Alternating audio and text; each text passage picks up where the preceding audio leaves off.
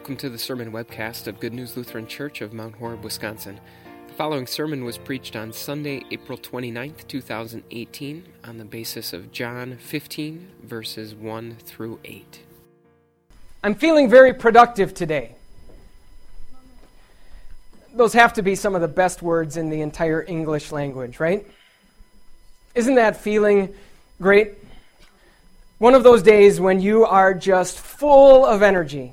A day when you are highly motivated, a day when everything is going your way and all of those endless items on your to-do list are sort of just dropping like flies.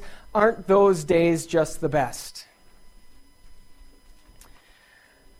Well, let me ask, how many of those days do you actually have? I could be completely alone in this, but it seems to me that much more often I have days that sort of remind me of this. What in the world is that about? You've heard of people running around like chickens with their heads cut off, right? This isn't quite that, but obviously it does relate to chickens. What in the world is this strange picture on the screen? Well, back in the 1990s, a professor at Purdue University named William Muir decided to do an experiment in productivity using chickens. Easy enough to do because when it comes to measuring productivity with chickens, it's pretty simple. You just count the eggs.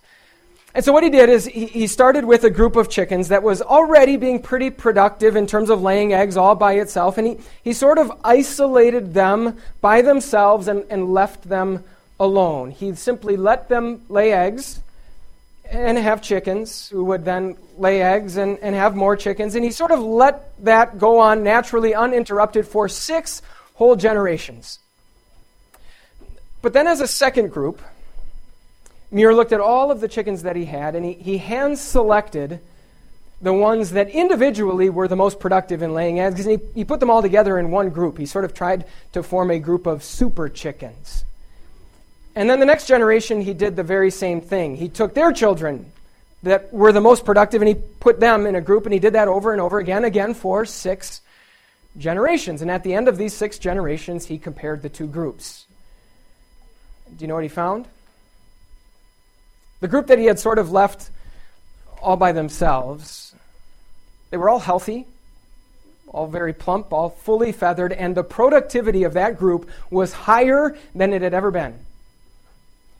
But then in the other group, in the group of super chickens, that's what he found. And those 3 that you can see there, one's just kind of hiding off in the corner, those 3 were the only 3 who were left alive. The rest were all dead. See, it turns out that the very same chickens who were the most productive in terms of producing eggs were also the most aggressive, the most violent, the most willing to achieve supremacy by attacking the other members of the group. William Muir found out that he hadn't created or bred a group of super chickens. He had created a group of psychopath chickens. So yes, it's great to feel productive. In fact, when it comes to the workplace, when it comes to the classroom, when it comes to home and family life, we sense the need to be productive, to feel as though we are getting things done and making things happen. We want our lives to matter and be making a difference. The problem is that the conventional wisdom that we often receive for how best to achieve that often sort of just chews us up and spits us out. The constant call to go out into life and be super chickens, to have drive and determination, to compete and achieve, to grab the bull by the horns, to make life your oyster, whatever silly metaphor you want to choose. The problem is that so often it leaves us feeling sort of like that. And so maybe it seems like the worst news in all the world that as we look at these verses from John 15 today, we're going to see that Jesus wants to talk to us, yes, about productivity. In addition to you expecting yourself to be productive and other people expecting you to be productive, yes, God himself does in fact expect you to be productive. But don't worry. if it already feels like you're at the end of your rope, if it already feels like your plate is completely full, like the last thing you need is one more source of stress, one more set of expectations, don't worry. The picture of productivity that Jesus paints in these verses is in fact much different than that. And thankfully, after seeing that picture, I think you'd agree it's good news that the picture Jesus paints doesn't involve chickens at all. It involves plants, specifically grapevines. The picture that Jesus paints is basically this. He says that Jesus, is the grapevine. Each one of us is like a branch that is connected to that vine, and his Father is the gardener. His Father expects that what he is going to see out of us, the branches, is that, yes, we do in fact produce fruit. In other words, what God the Father wants to see in us is that the very same sweet, rich, delightful goodness that is flowing through Jesus and was demonstrated by him when he was here on earth is also flowing through and eventually flowing out of us as well. The gardener wants to see us putting others ahead of ourselves. The gardener wants to see that we love him and his word and his work more than anything else. The gardener wants us to convey the truth about God in a world that is full of so much confusion about God. The gardener wants to see us deny ourselves, say no to the allure of sin, and resist temptation. That's the fruit, and yes, God our Father wants us to produce it. Now, at first glance, the picture Jesus paints might seem exactly like the picture of productivity that we are used to. On the one hand, he tells us that any branch that is not producing fruit, he's going to cut it off and throw it into the fire. On the other hand, he tells us that he's going to prune any branch that is already bearing fruit. Why? So that it can produce even more fruit. Kind of sounds like one more demanding boss, one more high-stress, highly competitive, cutthroat workplace environment. Kind of sounds like William Muir trying to create his flock of super chickens. But then Jesus goes on to say something that makes absolutely no sense. It not only makes no sense within the picture of productivity that we normally get from the world, but it also makes no sense even within the picture of productivity that he himself has set up. After painting this picture and setting the stage, Jesus says this: You branches, are already clean because of the word I have spoken to you. Now, in order to understand that statement from Jesus and really to know why it doesn't really fit and doesn't make sense, we need to realize that the word that is translated prune in these verses and the word that is translated clean are actually basically the same word. So on the one hand, Jesus says that the gardener is going to prune the branches that are already bearing fruit so that they bear even more and more and more. But then in the very next sentence, he speaks to the branches and he says that you are already completely clean. Same word in both places. So in one breath, he pictures productivity as sort of this ongoing process, something that is ever in motion and hopefully is continually improving. But in the very next breath, he talks about productivity as something that is totally 100% complete and finished. And not because of anything that the branches have done, not because of anything they have given, rather because of something that they have received. Because of the word of God that they have heard and believed. And it's on that basis that Jesus offers probably the strangest advice about productivity in the history of the whole world. And he doesn't just offer it once, he says it over and over and over again, almost 10 different times in 10 different ways in just these few short verses. Over and over again, it's the same refrain. Jesus says, remain. How are branches going to be productive? Remain. Remain connected to the vine. It kind of just sounds odd, doesn't it? How are you going to go and accomplish all of the tasks that are in front of you this week? Well, I'm going to remain. I'm going to stay. I'm going to take the circumstances that I'm in right now and I'm just going to keep them the same. Jesus is saying that the key to being a productive branch, the key to getting the results that the gardener wants to see is to take our attention off of the results entirely. To focus our attention not on the fruits that are coming off of the vine, but the roots that are at the source of the vine. To focus not on what we are cranking out, but on what is coming in. To focus not on what we are giving, but instead what we are receiving. You see, when it comes to the productivity that God expects out of us, it is so easy for us to bring the assumptions that we naturally work with into the equation. We look at the work that Jesus wants us to do, the fruit of faith that he wants us to show, and we think to ourselves, well, this is how I can impress the boss. This is how I can climb the corporate ladder. This is how I can set myself apart from my fellow employees, my fellow classmates, my fellow husbands and wives and moms and dads out there. Well, friends, make no mistake. If we take whatever fruit it is that we are producing and we hold it out to the gardener and hope that on the basis of that fruit he is going to keep us around rather than cut us off, that fruit will always be too small, too sour, too spoiled. The only thing it will be good for is to be thrown into the burn pile. No, the only fruit that is sweet enough to satisfy the perfect palate of our Father in heaven is the fruit that Jesus himself produced.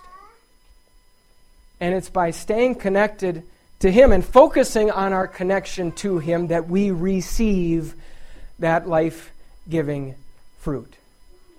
That we are reminded that whatever fruit we might be producing in life, it is not on that basis that we hope our Father in heaven will be pleased with us. No, the only fruit that can possibly make that happen is the fruit that Jesus himself has already perfectly produced as our Savior.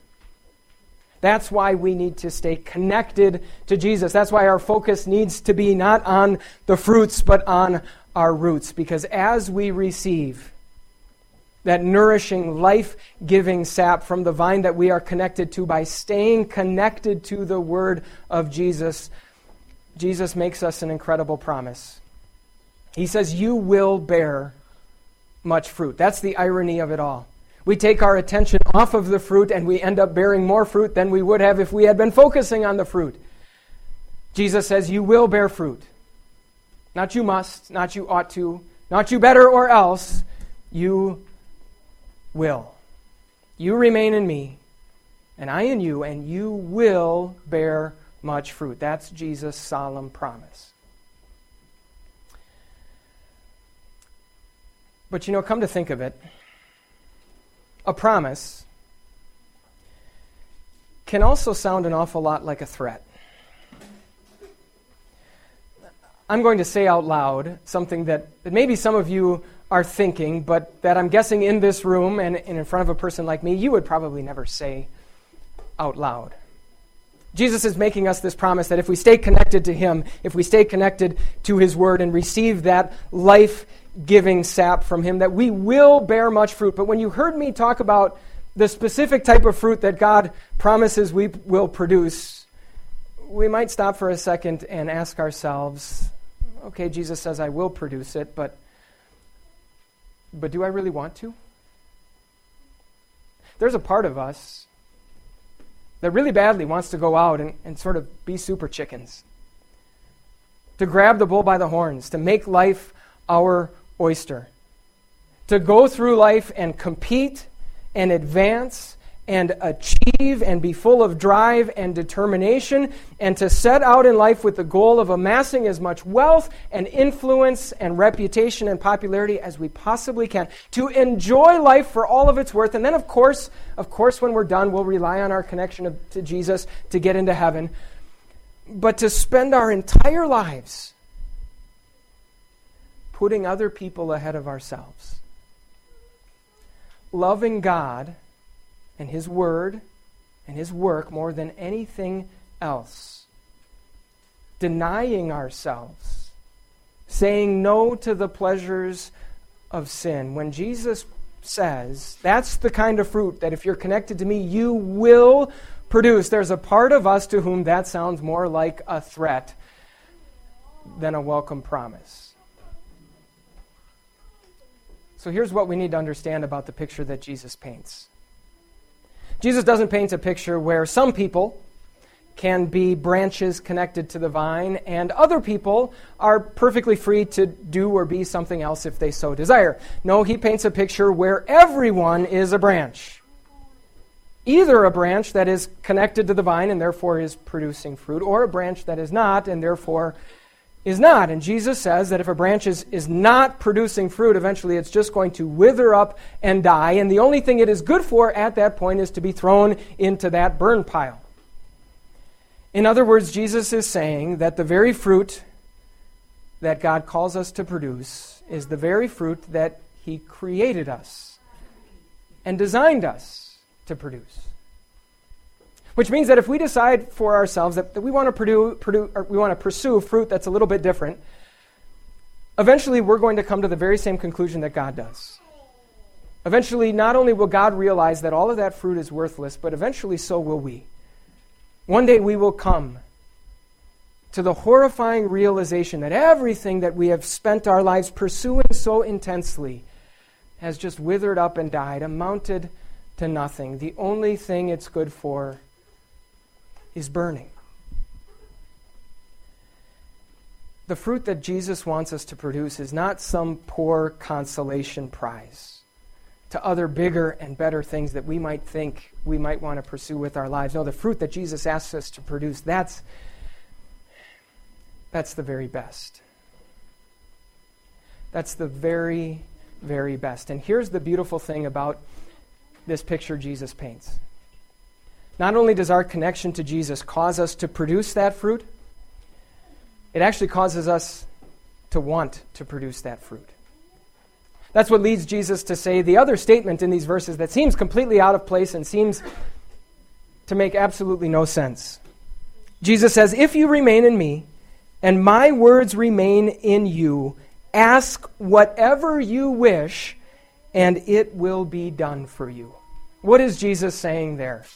That as long as we have some sort of nominal connection to Jesus, we can just pray for whatever we want and He's going to give it to us? No.